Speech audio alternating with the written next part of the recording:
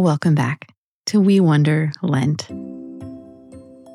All during this season, we've been traveling with Jesus toward Jerusalem, and now we are here. Today is Monday in Holy Week. This week, many of Jesus' followers around the world will pray using a practice called the Stations of the Cross. This is a way of walking with Jesus step by step through the very last hours of his life. And together, we are going to do something similar. We will listen to the words that Matthew gave us about Jesus' final day, but not just as listeners. Instead, let's try to go inside the story. Let's imagine ourselves there in Jerusalem with him. And let's try to stay close to Jesus all the way to the end, because he went through all of this to bring us back to God. Each day this week, we will, in the words of one of my favorite writers, relive together the terrible and wonderful things that Jesus did to bring us back to God. We do not understand this story with our minds, but with our hearts. And we are deeply thankful for what Jesus did for us. So can we make our minds quiet and our hearts open? And join me as we walk each day with Jesus to the cross. Jesus prays in the Garden of Gethsemane. Matthew 26, verses 36 through 46. Then Jesus went with his disciples to a place called Gethsemane. He said to them, "Sit here, while I go over there and pray." He took Peter and the 2 sons of Zebedee along with him. He began to be sad and troubled. And then he said to them, "My soul is very sad.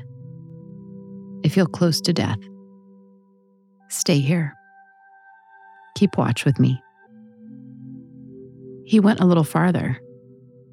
Then he fell with his face to the ground. He prayed, "My Father, if it is possible, take this cup of suffering away from me. But let what you want be done, not what I want."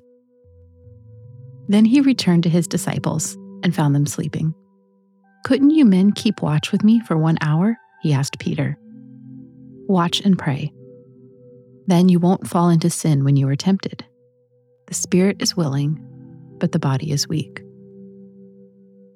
Jesus went away a second time. He prayed, "My Father, is it possible for this cup to be taken away?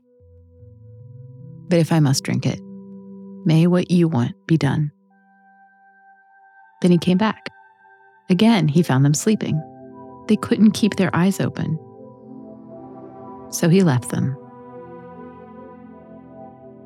and went away once more. For the 3rd time, he prayed the same thing. Then he returned to the disciples. He said to them, "Are you still sleeping and resting? Look, the hour has come. The Son of Man is about to be handed over to sinners. Get up, let us go. Here comes the one who is handing me over to them."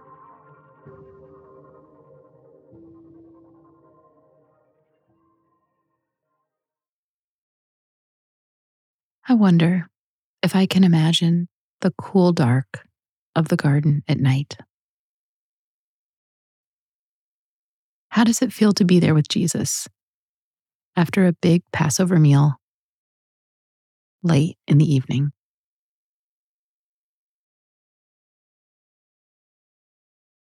I wonder how it feels right now to hear Jesus say, "My soul is very sad.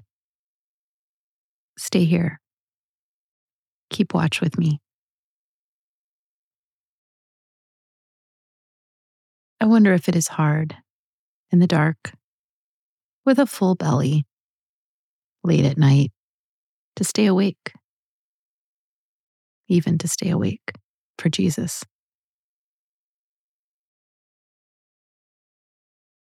I wonder how Jesus felt as he prayed alone while his friends dropped off to sleep.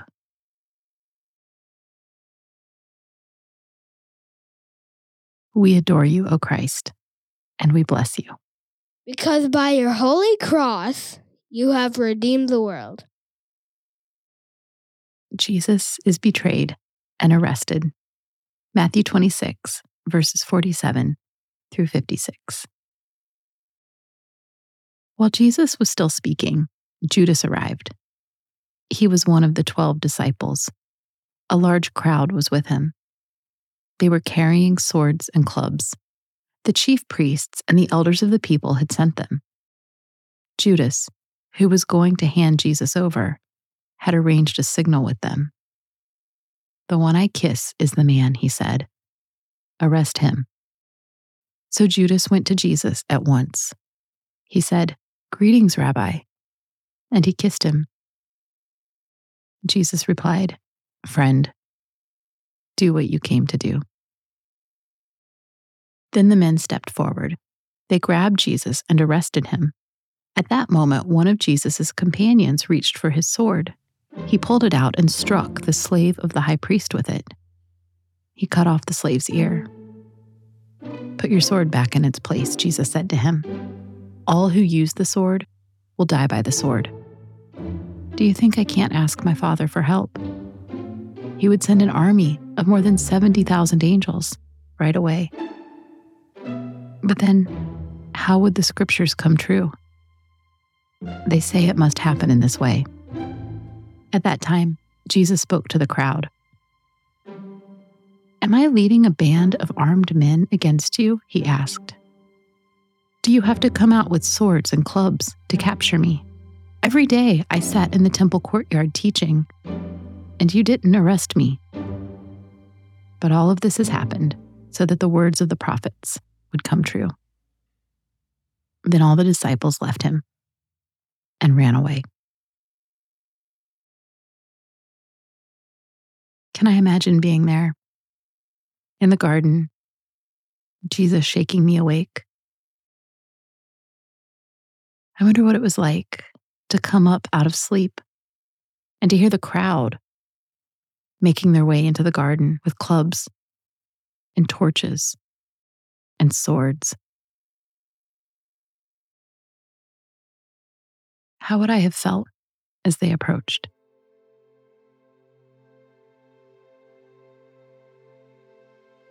Can I imagine Judas walking up at the front of that crowd?